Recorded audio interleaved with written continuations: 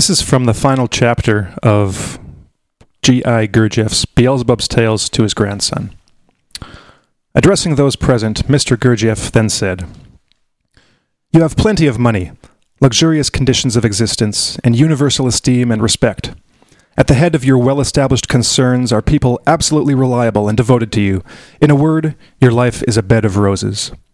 You dispose of your time as you please, you are a patron of the arts, you settle world questions over a cup of coffee, and you are even interested in the development of the latent spiritual forces of man. You are not unfamiliar with the needs of the spirit, and are well versed in philosophical matters. You are well educated and widely read. Having a great deal of learning on all kinds of questions, you are reputed to be a clever man. Being at home in a variety of fields, you are a model of culture. All who know you regard you as a man of great will, and most of them even attribute all your advantages to the results of the manifestations of this will of yours. In short, from every point of view, you are fully deserving of imitation, and a man to be envied. In the morning you wake up under the impression of some oppressive dream. Your slightly depressed state, that dispersed on awakening, has nevertheless left its mark. A certain languidness and hesitancy in your movements. You go to the mirror and comb your hair and carelessly drop the brush. You have only just picked it up when you drop it again. You then pick it up with a shade of impatience and, in consequence, you drop it a third time. You try to catch it as it is falling, but, from an unlucky blow of your hand, the brush makes for the mirror. In vain you rush to save it. Crack! There is a star of cracks on that antique mirror of which you were so proud. Damn, devil take it! And you experience a need to vent your fresh annoyance on someone or other. And not finding the newspaper beside your morning coffee, the servant having forgotten to put it there, the cup of your patience overflows and you decide that you cannot stand the fellow any longer in the house. It is time for you to go out. The weather being pleasant, and not having far to go, you decide to walk. Behind you glides your new automobile of the latest model. The bright sunshine somewhat calms you, and a crowd which is collected in the corner attracts your attention. You go nearer, and in the middle of the crowd you see a man lying unconscious on the pavement. A policeman, with the help of some of the, as they are called, idlers who are collected, puts the man into a taxi to take him to the hospital. Thanks merely to the likeness, which has just struck you, between the face of the chauffeur and the man of the drunkard you bumped into last year when you were returning somewhat tipsy yourself from a rowdy birthday party, you notice that the accident on the street corner is unaccountably connected in your associations with a meringue you ate at the party. Ah, what a meringue that was! That servant of yours, forgetting your newspaper today, spoiled your morning coffee. Why not make up for it at once? Here is a fashionable cafe where you sometimes go with your friends. But why did you recall the servant? Had you not almost entirely forgotten the morning's annoyances? But now, how very good this meringue tastes with the coffee. Look, there are two ladies at the next table. What a charming blonde. You hear her whispering to her companion, glancing at you. Now he is the sort of man I like. Do you deny that from these words about you, accidentally overheard and perhaps intentionally said aloud, the whole of you, as is said, inwardly rejoices? Suppose that at this moment you were asked whether it has been worthwhile getting fussed and losing your temper over the morning's annoyances. You would, of course, answer in the negative, and promise yourself that nothing of the kind should ever occur again. Need you be told how your mood was transformed while you were making the acquaintance of the blonde in whom you were interested and who was interested in you, and its state during all the time you spent with her? You return home humming some air, and even the sight of the broken mirror only elicits a smile from you. But how about the business on which you had gone out this morning? You only just remember it. Clever. Well, never mind. You can telephone. You go to the phone and the girl connects you with the wrong number. You ring again. You get the same number. Some man informs you that you are bothering him, and you tell him it is not your fault, and that with one word or another, you learn to your surprise that you are a scoundrel and an idiot, and if you ring him up again, then... A rug slipping under your feet provokes a storm of indignation, and you should hear the tone of voice in which you rebuke the servant who is handing you a letter. The letter is from a man you esteem and whose good opinion you value highly. The contents of the letter are so flattering to you that as you read, your irritation gradually passes and changes to the pleasant embarrassment of a man listening to a eulogy of himself. You finish reading the letter in the happiest of moods. I could continue this picture of your day, you free man. Perhaps you think I'm overdrawing. No, it is a photographically exact snapshot from nature. So this is from George Gurdjieff, who was, among other things, an author, a composer, a choreographer of dances, a gourmet chef, martial artist, healer, kind of a jack of all trades, explorer, adventurer, and a teacher. In his last years, he would refer to himself as simply a teacher of dancing. But among all these things, he was also, and perhaps primarily, an extremely insightful categorizer of humanity, and he had a grasp of human nature that was not only far ahead of its time, but probably not that no one really can compare to in the history of philosophy, psychology. He had a vast insight into human nature. And as we see in this quote that he gave, it is somewhat sarcastic, because here is a picture he's painting of a man well regarded by everybody, who has a high opinion of himself and who others have a high opinion of. But when it comes down to his daily life, he is totally at the whim of the forces around him. His mood is constantly changing, provoked by the merest of inconveniences. One thing, he stubs his toe when he gets angry and tells off his servant. A blonde smiles at him, and now he's in a good mood and thinking about all the good things. And so when Gurdjieff called him this free man, he wasn't free. And this is the picture of everyone, of humanity in their normal state. How we are not free.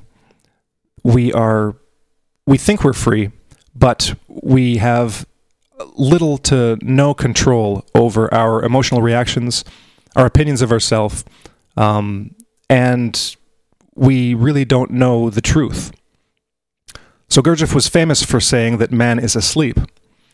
This came out of what was one of the first and probably the most important still expositions of his ideas and his teaching, and that is from Peter Ouspensky's In Search of the Miraculous. This is an old copy, still in print. So he said man is asleep, and what he meant by that is that humanity, as they ordinarily are, as we think of ourselves, as we experience ourselves in everyday life, are in a state that is akin to asleep. For Gurdjieff, he separated consciousness into different levels. So you had the level of sleep, which was actual sleep, like at night when you fall asleep. But then the ordinary state of consciousness in which we find ourselves during the day, he called waking sleep. It's almost like in a dream state, it's a subjective dream where the images are formed completely from our own subjective consciousness. And in the waking life, it's an objective dream state. We're still dreaming, but we're surrounded by the objects of the world. But he said that there are states of consciousness above that, and that real consciousness is a step above ordinary waking dreamlike consciousness. So he presented he basically brought his system in order to try to wake people up. That's what he's primarily known for, even though his name isn't a common household name. You don't hear about him very often. Chances are, if you talked about him on the street, people probably wouldn't know who you're talking about. But if you say someone's asleep, they'll get what you're talking about. It's even entered the popular discourse now, talking about being awake or woke. That concept. Gurdjieff was probably the one that really introduced that into modern culture. Through the kind of New Age movement in the 60s that kind of adopted his ideas. Primarily, I'm pretty sure through Charles Tart, who wrote his book Altered States of Consciousness, and had another book that had sections on Gurdjieff in which he talked about his ideas. So we're going to be talking about Gurdjieff today and next week, and on this show, we're going to try to give a bit of kind of a biographical sketch, some of his basic ideas, maybe some funny stories about him, just to give a picture for those who aren't aware of him, of who he was and what he was like, and hopefully for those who are aware of him, perhaps a few little tidbits and bits of information that you maybe haven't heard of or are not aware of. So just as a quick background, Gurdjieff was born in what is now modern Gyumri in Armenia. He was born to a Greek family. His father was Greek and his mother was Greek-Armenian. So he's basically in that area. It's kind of like the Transcaucasia area. It's kind of like a melting pot. There are all kinds of different cultures there. This was in the Russian Empire in the last quarter of the 19th century. So no one's really certain when he was born. It was either 1866, 72, or 77. Somewhere in there, Gurdjieff was born in Armenia, and to Greek Caucasian parents. So he grew up speaking Greek, Armenian, of course learned Russian, learned Persian. He knew several languages. And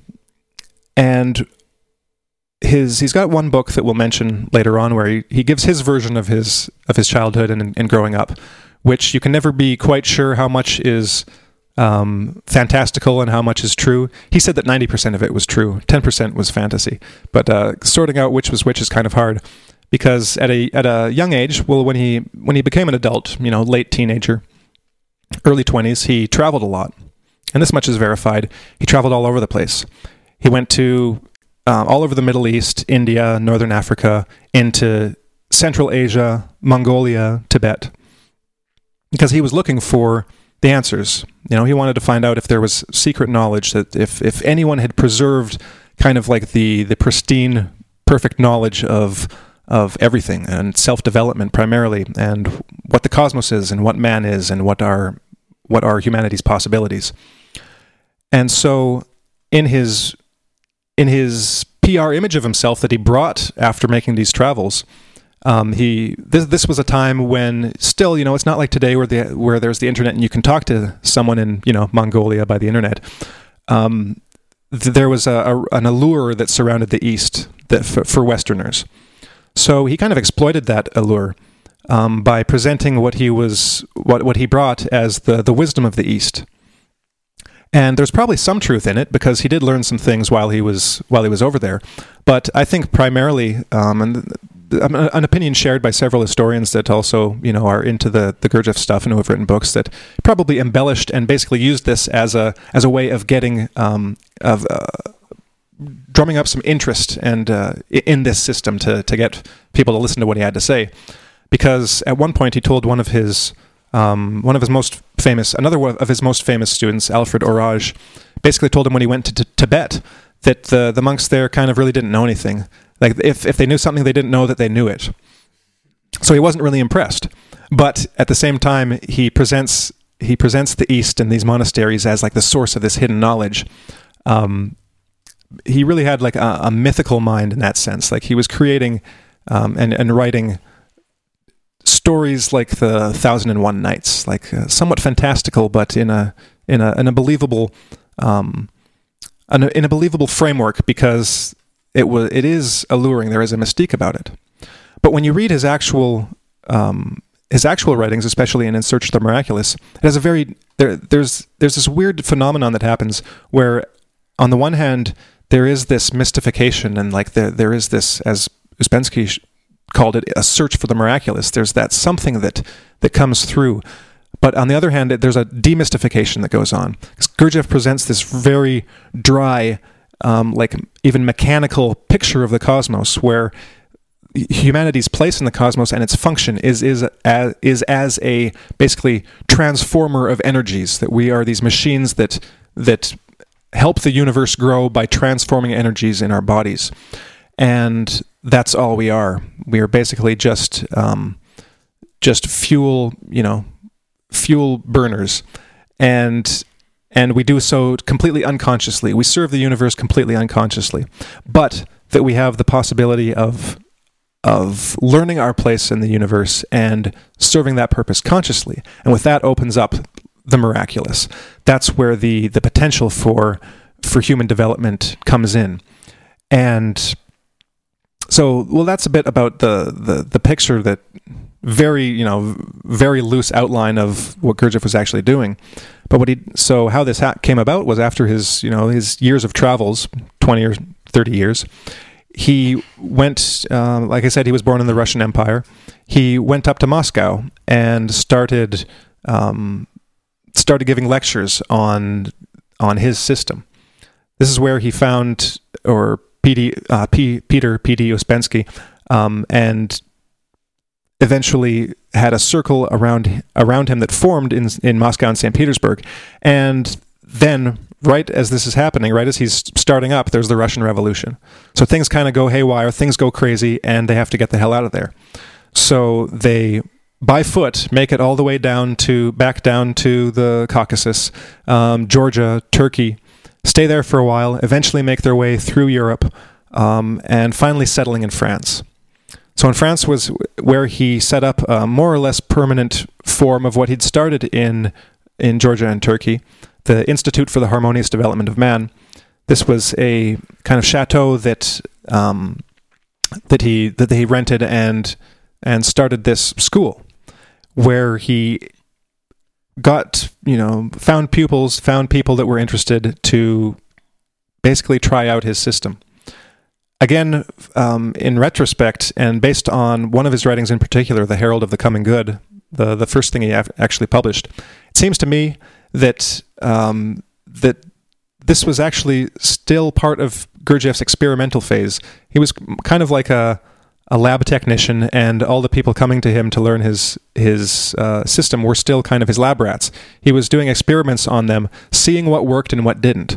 Because what he really wanted to do was find a way to introduce into daily life, daily Western living, the techniques that you would find in monasteries of various sort, and make them applicable in real life. So to basically achieve something of the benefit and development that monks of various sorts and yogis can get, but in real life, in a balanced way. So not separated from life, not going to a monastery and isolating yourself to develop in certain ways, but to fulfill and manifest, your full potential in the thick of it, in everyday life. So I think that's what he was trying initially in France, at the Priory, and then at this institute. And according to him, and I think objectively, you could say that experiment was somewhat of a failure. And he ended up getting in a major car crash and eventually having to sell the place, close it down. Went through a period in the 30s of kind of where he seemed kind of aimless, kind of wandering, not quite sure he was doing what he should or what he should do. Did have a small group of pupils in the 30s in Paris in his apartment, including some fairly well-known writers of that time. Salito Solano, Catherine Hume, Margaret Anderson. Catherine Hume, by the way, is probably the most well-known. She wrote a novel called The Nun's Story, which was made into a film starring Audrey Hepburn, about her partner. All these women at the time were, or I'm pretty sure all of them, maybe the vast majority of them were lesbians, and so A Nun's Story was about Catherine Hume's partner who had been a nun. And so then in the 40s, the war starts, and Gurdjieff's in Paris. So he's in Paris during the Nazi occupation, and all throughout the occupation, he's holding meetings with a group of French pupils. At this point, some of his other students, some of the people from the UK and the US, aren't even sure if he's still alive. Like another one of his most well-known students, John Bennett, a British guy. He wasn't even sure if Gurdjieff was alive still. He'd looked for him a couple times, but hadn't heard any news. So after the war was ended, he found out Gurdjieff was still alive and went to reacquaint himself with him. And so in the 40s, he, like I said, he basically worked with his French groups, which actually included, he worked with his French groups, and then after the war, opened, the travel was easier, so he had people, his students from the U.S. and the UK, among other places, come, and he ended up dying in 1949. So that's just a brief overview of his life. Did you guys want to add anything to that story? Yeah, well, actually, you said something interesting there, Harrison. You said that he was working with his pupils in a kind of an experimental capacity and trying different ideas about inducing a state of wakefulness or consciousness and conscience, as he would put it, the capacity for an individual to be as aware of themselves in their daily movements, in their intentionality, in their awareness of their own motivations and intentions. And I think that he was also experimenting on himself. And this really comes through in books like this one. This is Life is Real Only Then When I Am, where he goes into some detail about his own process and his own goals and aims that he had set for himself, which were considerable.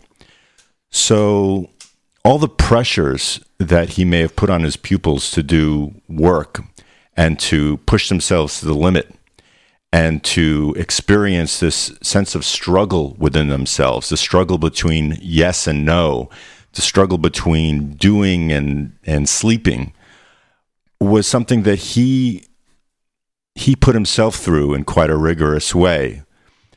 And even to the expense of his own health, his own well-being, he writes about experiences of coming down with various illnesses in an exhaustive effort to push himself forward in the work that he felt that he had to do. That was his life's mission.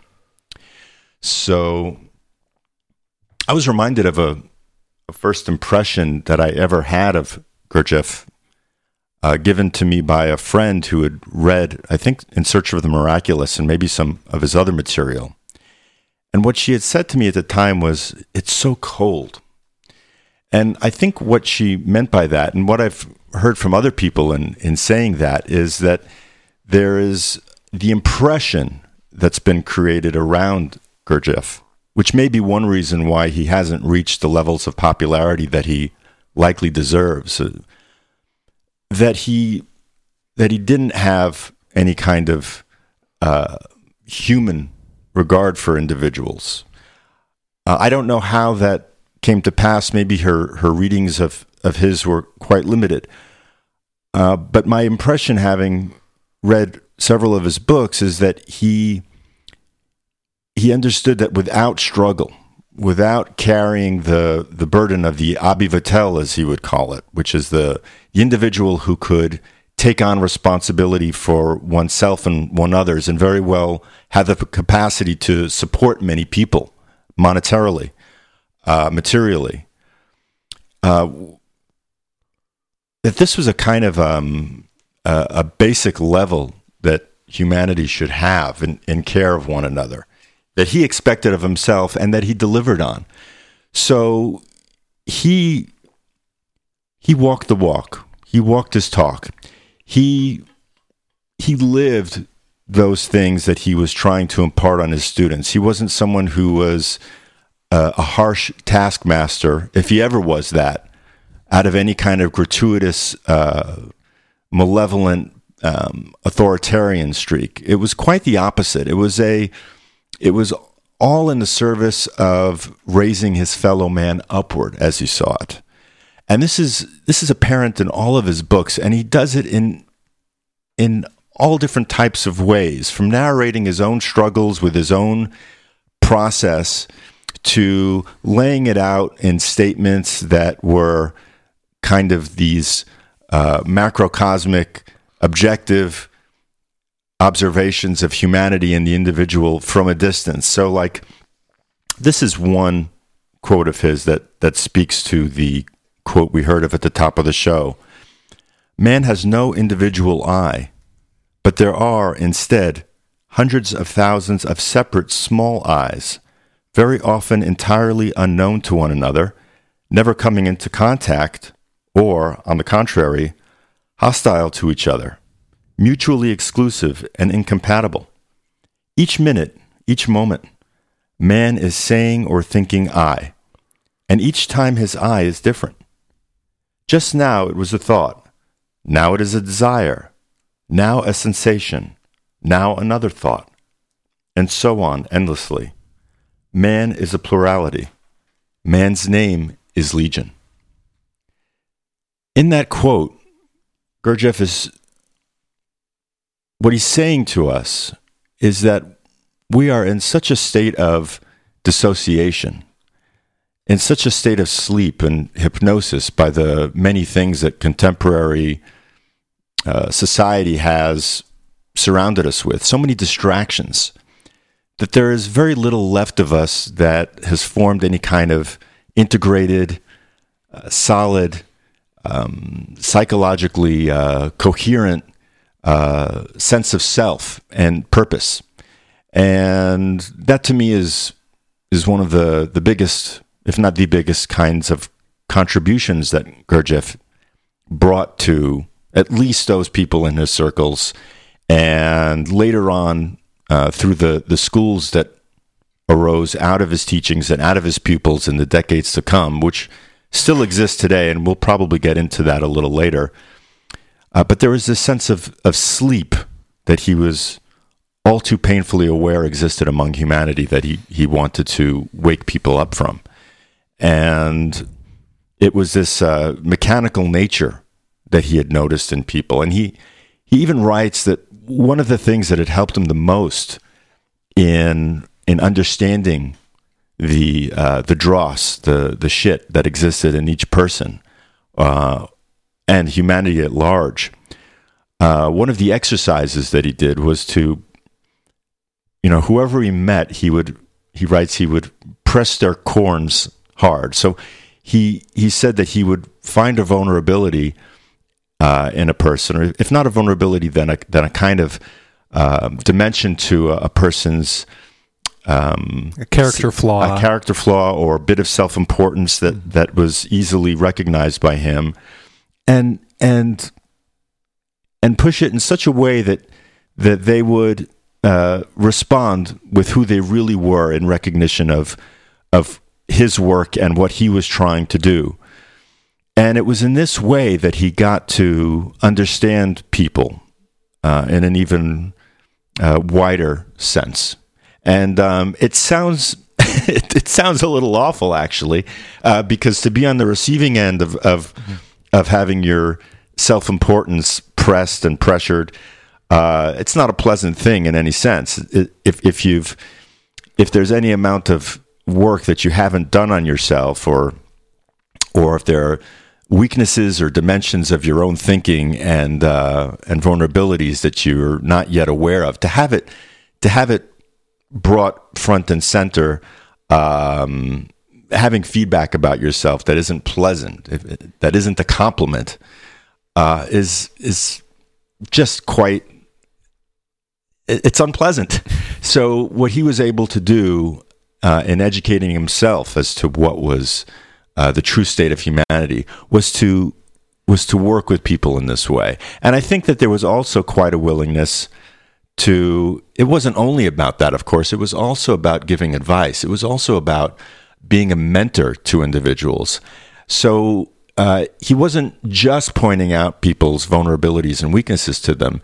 He was also proactively making suggestions about how they approach certain things, or ways and perspectives that people could use to look at themselves. And so in that sense, he was kind of a profoundly insightful psychologist. Yeah, I'm thinking of a couple different examples of him pressing people's corns. And one, I think it took place in the 40s, but one of his students had gone on to lead a group, and she came back to visit him. And when when he saw the students, he berated her, and he basically said, "You're worthless. You've done everything wrong with the system.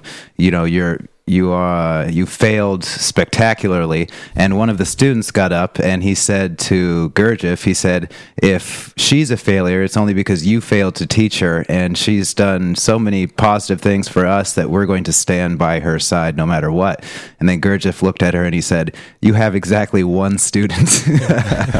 And then in another case, he was having dinner, and some story was being circulated. Some story had been told, and he made a show of like being displeased by it. So he said to one of the individuals there, he said, "I want you to go through this entire room and find out who started that story, who told that story." And then, she's like all aghast and frightened. And then one of his other disciples said, just say that you said the story. It doesn't matter." And then he looks at her and he says, "You see how you always try and protect yourself? It's silly. You don't need to always try and protect yourself. You don't need to be afraid of everything." And it was, moments of insight that people get to see, what they're truly made of, and they get to prove themselves.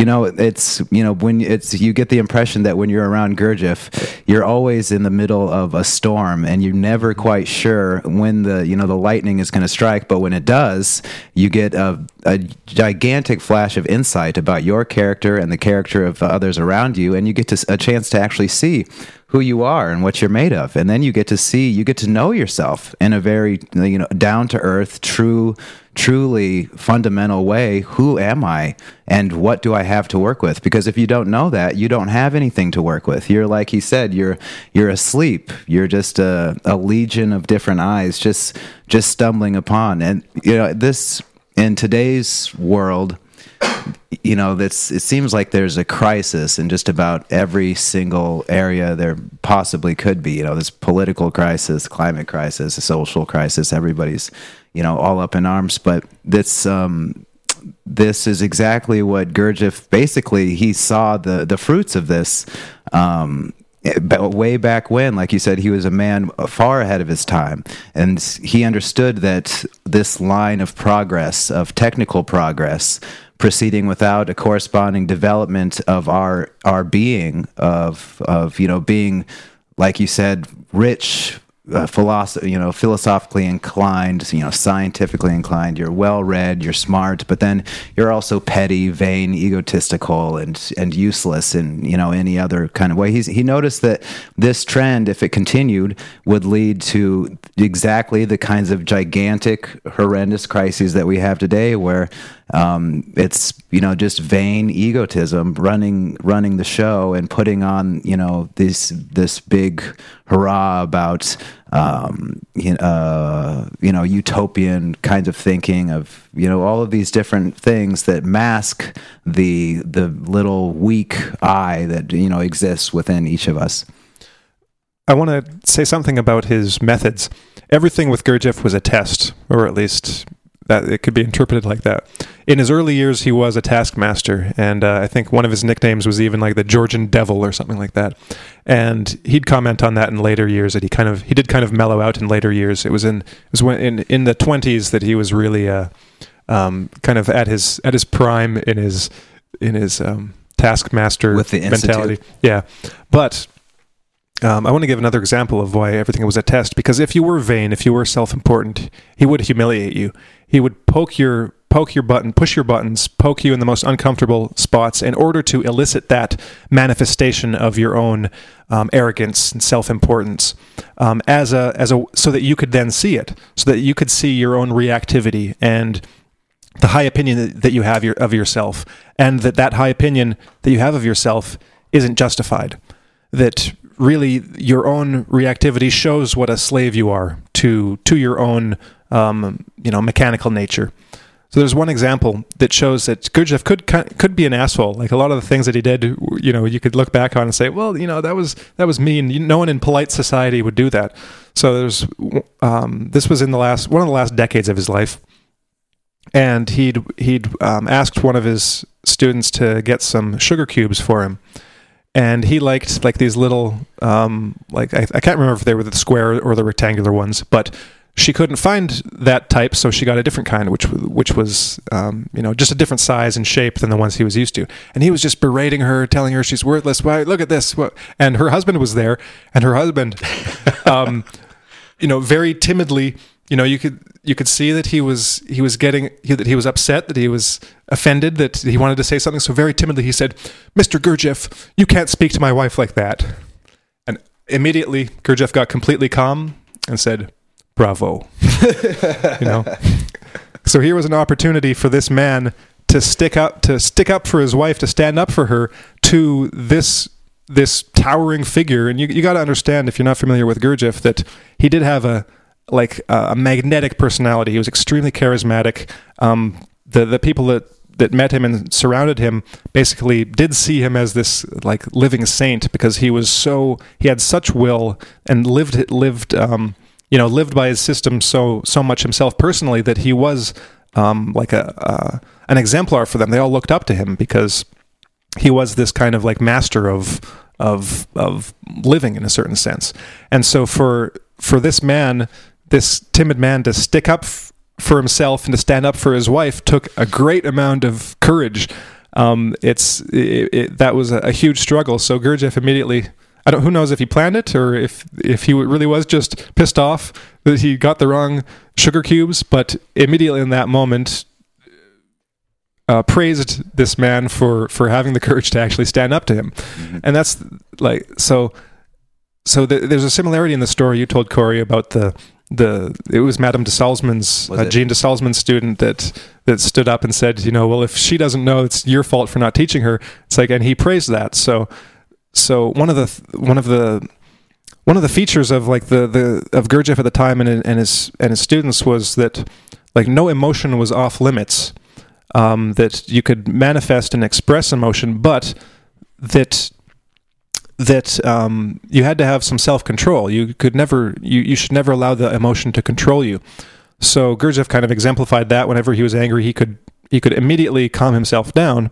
And especially as a teaching opportunity for someone to be able to either, well, you could say that he was kind of an expert of both positive and negative reinforcement, because he would praise good behavior and good and just positive developments in his students, but also ruthlessly push their buttons in order to let them see how petty they were, in order to change, to transform, to become less petty. And you see this a lot. There was a progression in the way that Gurdjieff operated. Like I said, in those early years, it was more like he was experimenting himself on what would work and what wouldn't. He basically found out a lot of things that didn't work. That with the Institute, I think that he found out that his methods weren't introducing what he wanted to introduce. It wasn't the perfect method of achieving what he wanted to achieve. So he changed course, and in the 40s was much more mellow, much more laid back, and more willing to answer questions. And so this is what you see in his later talks. We'll be talking about this book a few times. It just came out in 2017. It's called Paris Meetings, 1943, and they're translations of transcripts from his French groups in that year. And there's all kinds of examples of pupils sharing something with him that might seem kind of confusing or even just mundane, but Gurdjieff could recognize in these things progress. And at those moments, he would praise these students and in such a way that I can imagine it would have a lasting impact. Because if you can imagine a guy like this who could push your buttons so expertly, and who was seemingly so prickly himself, and to then recognize in you something that you're doing right and praiseworthy, that in itself is also a teaching tool, and probably one of those moments that you can hang on to for the years to come and look back on as an indicator of actual progress. So he'd even be quite what's the word? formal about his praise. So he'd turn to them and shake their hand and say, you are now my brother, or you're now my son, or something. It's like now we are on the same level to some degree. So he'd basically lower himself down to the level of the student in order to raise them up, which is a very Stoic idea. It's one thing I wanted to point out to tie into our previous shows in the last couple of weeks about Stoicism and early philosophy, like early Greek philosophy. So one of the things we pointed out back then is that philosophical schools were actual practical schools. You went there to learn a way of life, not just a theory. It's not like philosophy departments in universities today where you go and you have a textbook and you just read what they thought, read their theories, all intellectual work. In the ancient schools like the Stoics and the Cynics, it was a practical school. You went there in order to learn the practices to implement in your life to actually change yourself personally, to actually experience an inner transformation of one sort or another. So Gurdjieff really is a modern example of someone who developed a philosophical school, started a philosophical school where that was the purpose, was to implement practical activities and exercises in order to bring yourself into alignment with that higher ideal. In the Stoics, it was the ideal of the Stoic sage, and there were various techniques that we talked about in order to get there. So Gurdjieff really is in that tradition of Greek philosophy. He wasn't a fan of philosophy, but he wasn't a fan of speculative philosophy or just theoretical philosophy. He did have a whole bunch of theory in his system, but for him, the primary thing, like with the Stoics, was the practical implementation of that philosophy to have an effect on your life and on your being. So that was the primary thing, and he did have, in addition to his similarities with the Stoics, he was very much a cynic too, not in the sense of having no possessions and living on the street, but in the sense of like the Cynics, when they were on the street, living in their barrels or whatever, in their rags, they were the ones that were constantly pushing people's buttons on the street, constantly pointing out all of their flaws as a way of holding up a mirror to the people around them to see who they were. Because if Gurdjieff's philosophy and aim can be summed up, I think, in a phrase, it would be the Socratic one: to know thyself, to know yourself. And you can't know yourself if you don't have a correct image of yourself. You need to have a mirror in order to see yourself, because we have so many illusions about ourselves, so many ideas that are fantastical and imaginary, and we create these images of ourselves that are so much higher and more idealized than we actually are, and that holds us back. We need to have an accurate representation of who we are and where we're at in order to actually change. If we think we're already there, we'll never take the first step to actually get to who we could be. So Gurdjieff was, you could say, an expert of holding up that mirror, and then giving the practical advice, the practical things to implement in one's daily life to actually progress from that state of inner multiplicity, and to solidify that into one solid self, and what, as he might call it, to actually grow a soul. Mm-hmm.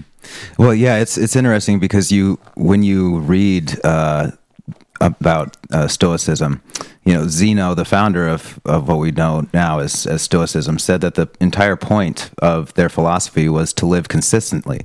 And then that was, later, iterated upon, and it became to live consistently with nature, to live consistently, and then every Stoic sage basically had their own take on it. But when you read Gurdjieff, you begin to understand exactly what Zeno was talking about, to live consistently. Everything that we're talking about, the multiplicity of eyes, the passions, one moment you're moody, the next moment you're this, you're that, and you're completely a slave to all these things. Well, according to Zeno, by applying reason to your everyday activities of life, you're able to live consistently, whereas in any other part of your being, there's just a constant conflict. And so I wanted to read a quote from Gurdjieff where he discusses this exact problem.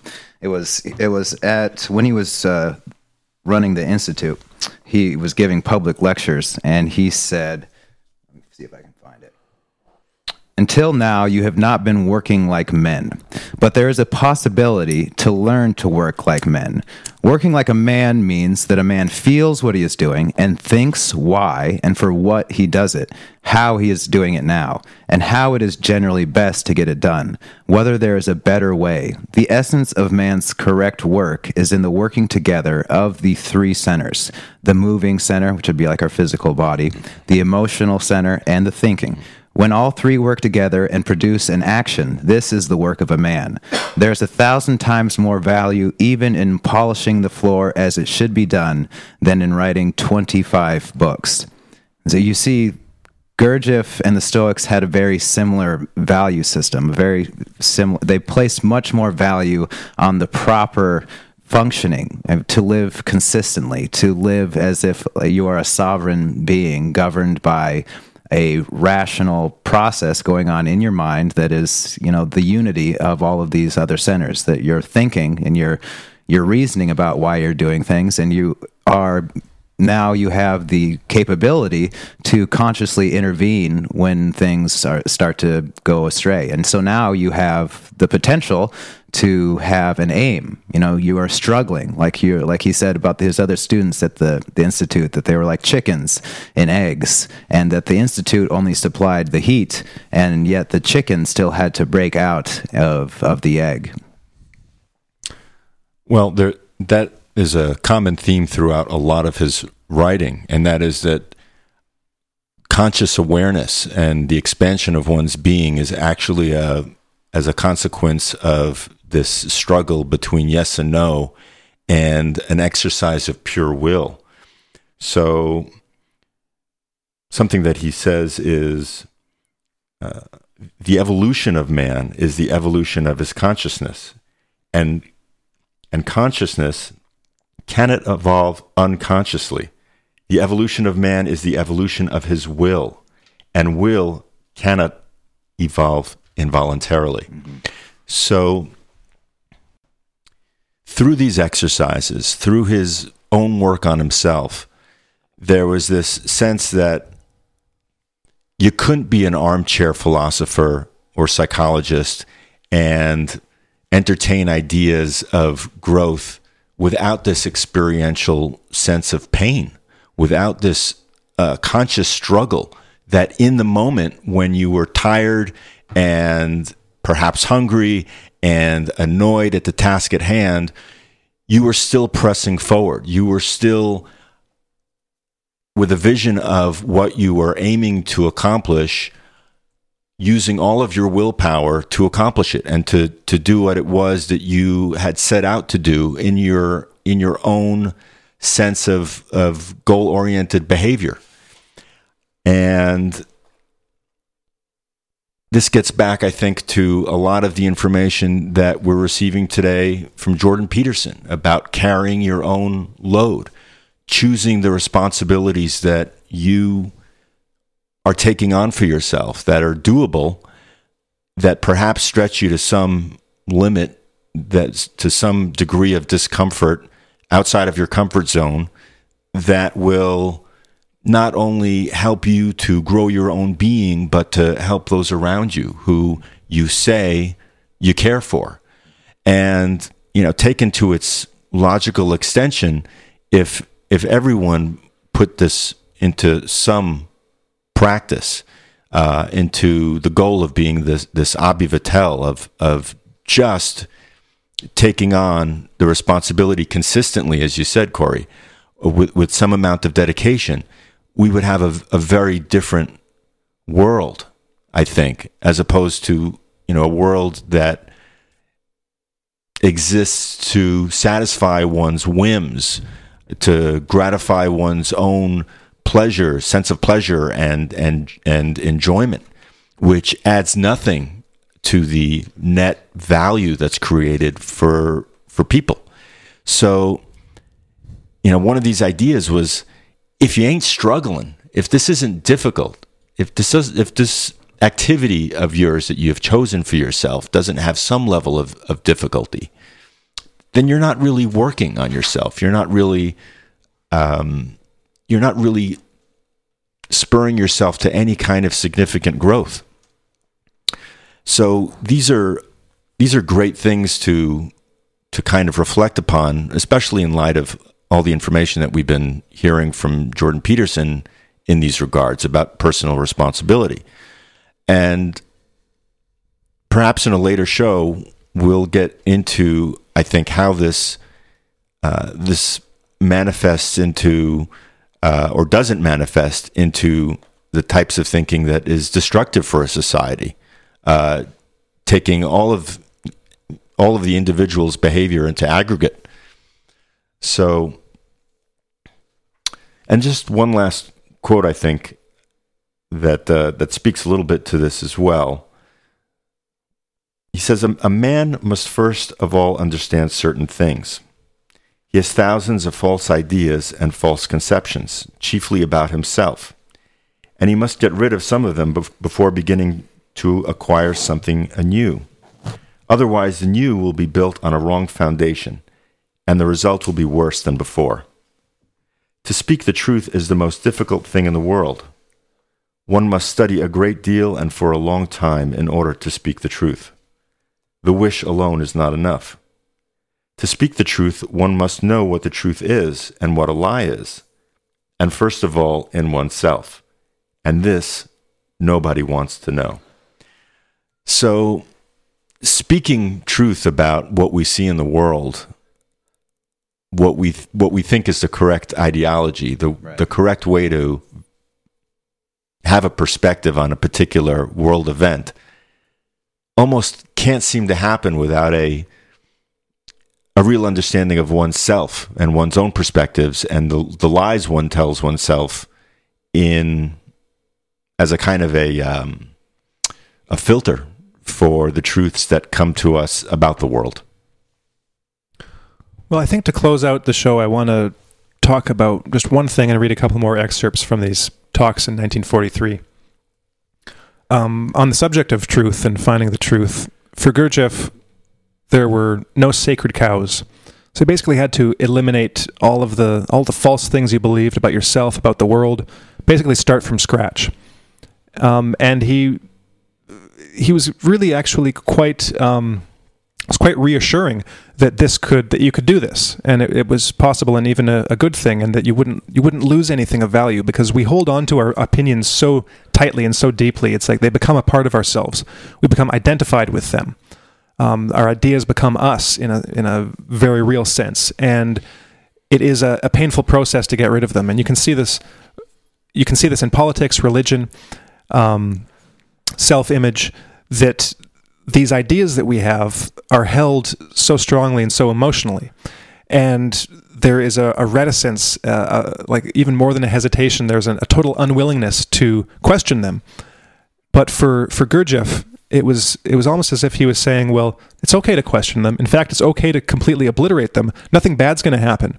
In fact, if you were right to start out with, you'll find out that you were right. And you can come back to those original ideas and values, and they'll have even more meaning than they did originally, because you'll know them to be true.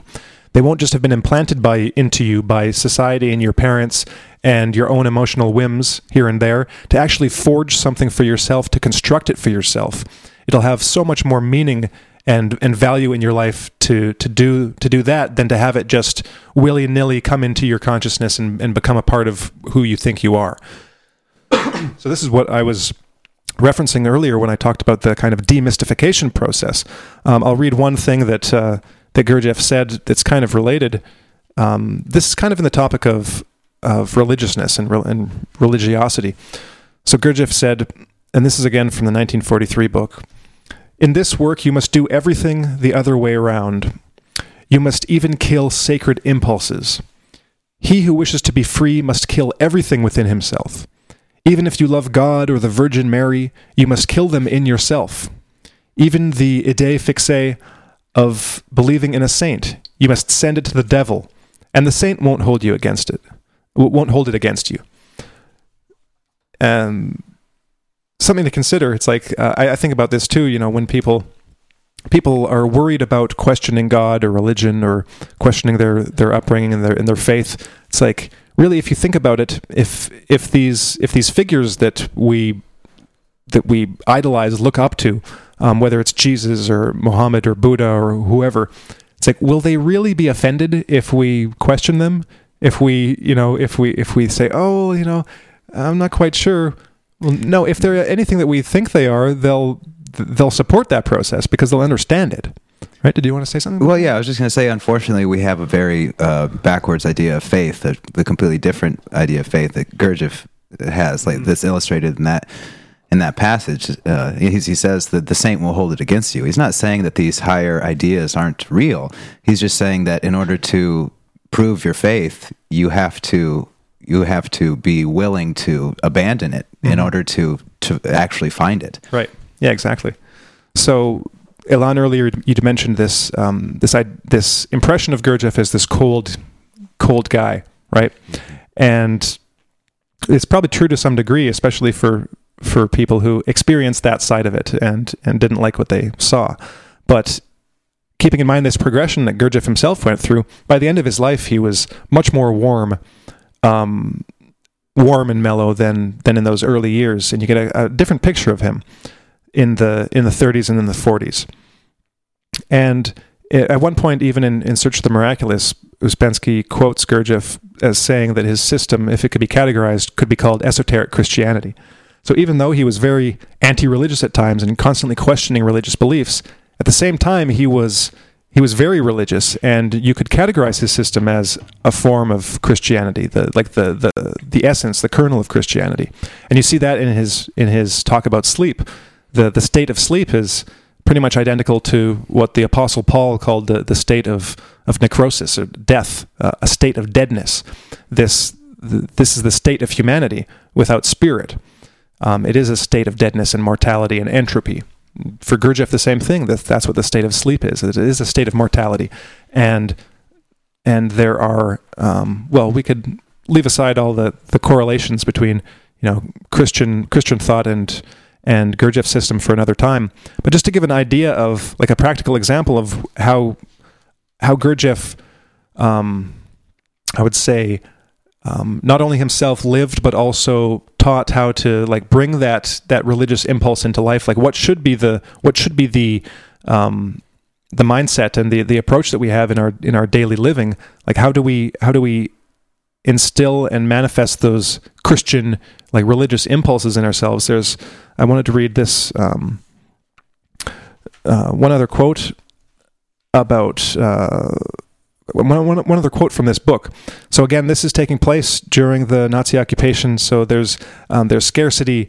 There's not a lot to go around. People are struggling to find food, and so this one participant at one of these talks in Gurdjieff's apartment tells him, "Mr. Gurdjieff, in this regard, I made an observation this week.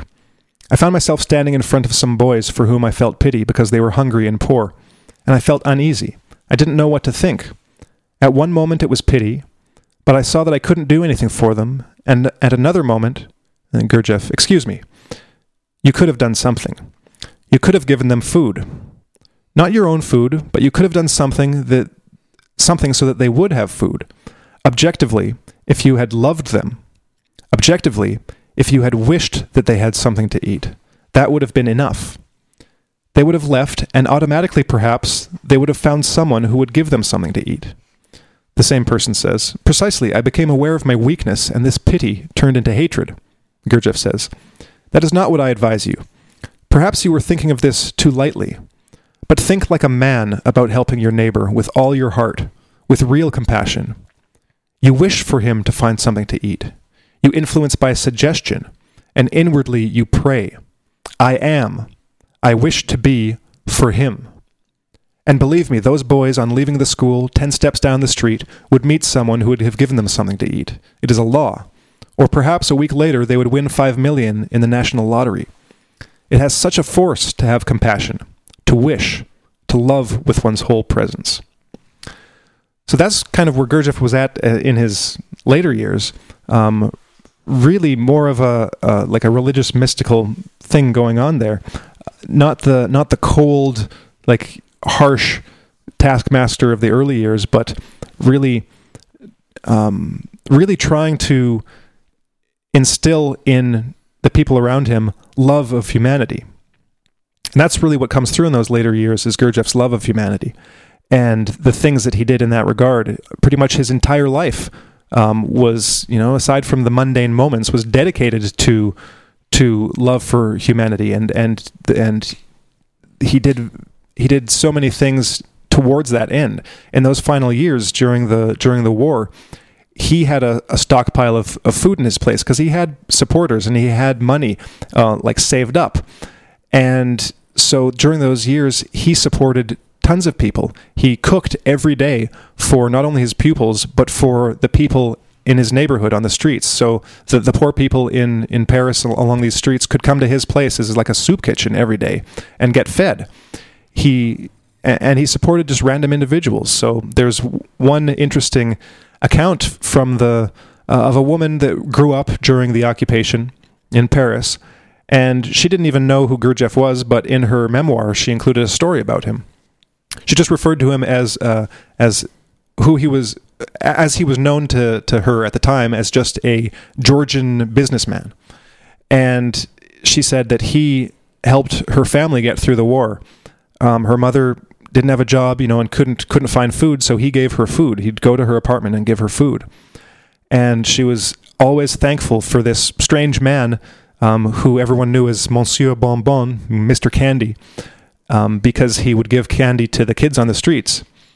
And when he died, thousands of people came to his funeral, came to the Russian Orthodox Church during the services, because he'd made an impression on so many people who didn't even know who he was, who just knew him as this Caucasian, Georgian, Armenian businessman, and